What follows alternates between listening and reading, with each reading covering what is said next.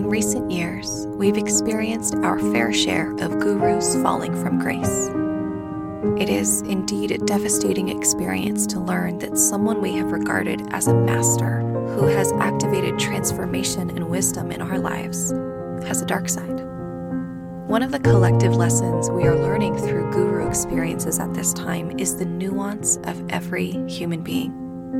We are learning that no one is all good or all bad, and every human being is a complicated creature with their fair share of shadows and blind spots, even when they are wrapped in the most brilliant light.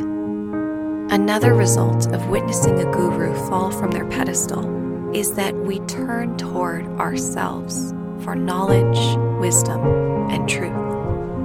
This is perhaps one of the greatest lessons that any of us can learn, that we do not need a sacred site, a holy person, a book, or a ritual to connect us with the unseen.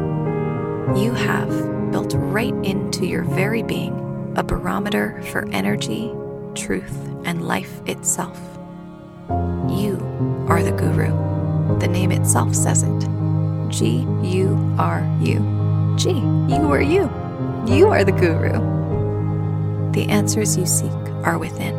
And while that can be so frustrating to hear when you feel disconnected or lost or unsure of the way forward, the spiritual access that any medicine woman, shaman, priest, or yogi has is no different than the access that you have. Discover the ways in which you are able to slip beneath the layer of thoughts into the space of pure being, sensing, and deep listening to the quiet spaces between thoughts. From that quiet place, your answers will bubble to the surface. And truthfully, only you know what is right for you. There is no shortage of people who have followed their guru's advice to a T and found themselves far off their intended path and unsure of where to go next. We must begin, if we have not already, to trust the technology that comes with our beautiful, miraculous bodies. It is a finely tuned resonance meter, and with a little practice, you will be able to clearly discern intuition from anxiety, truth from advertising, and clearly hear the profound guidance that is meant for your individual journey every step of the way. In order to hear more than just buzzing thoughts, we have to slip beneath the stream of thoughts. Open your senses.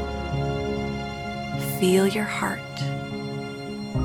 Trust your body. Embody your soul. There are many, many ways. Meditation, yoga, mindful walking, ecstatic dance, making art. Find your way and use it well. Practice. Learn to listen. The guidance you seek is available within. You are the guru.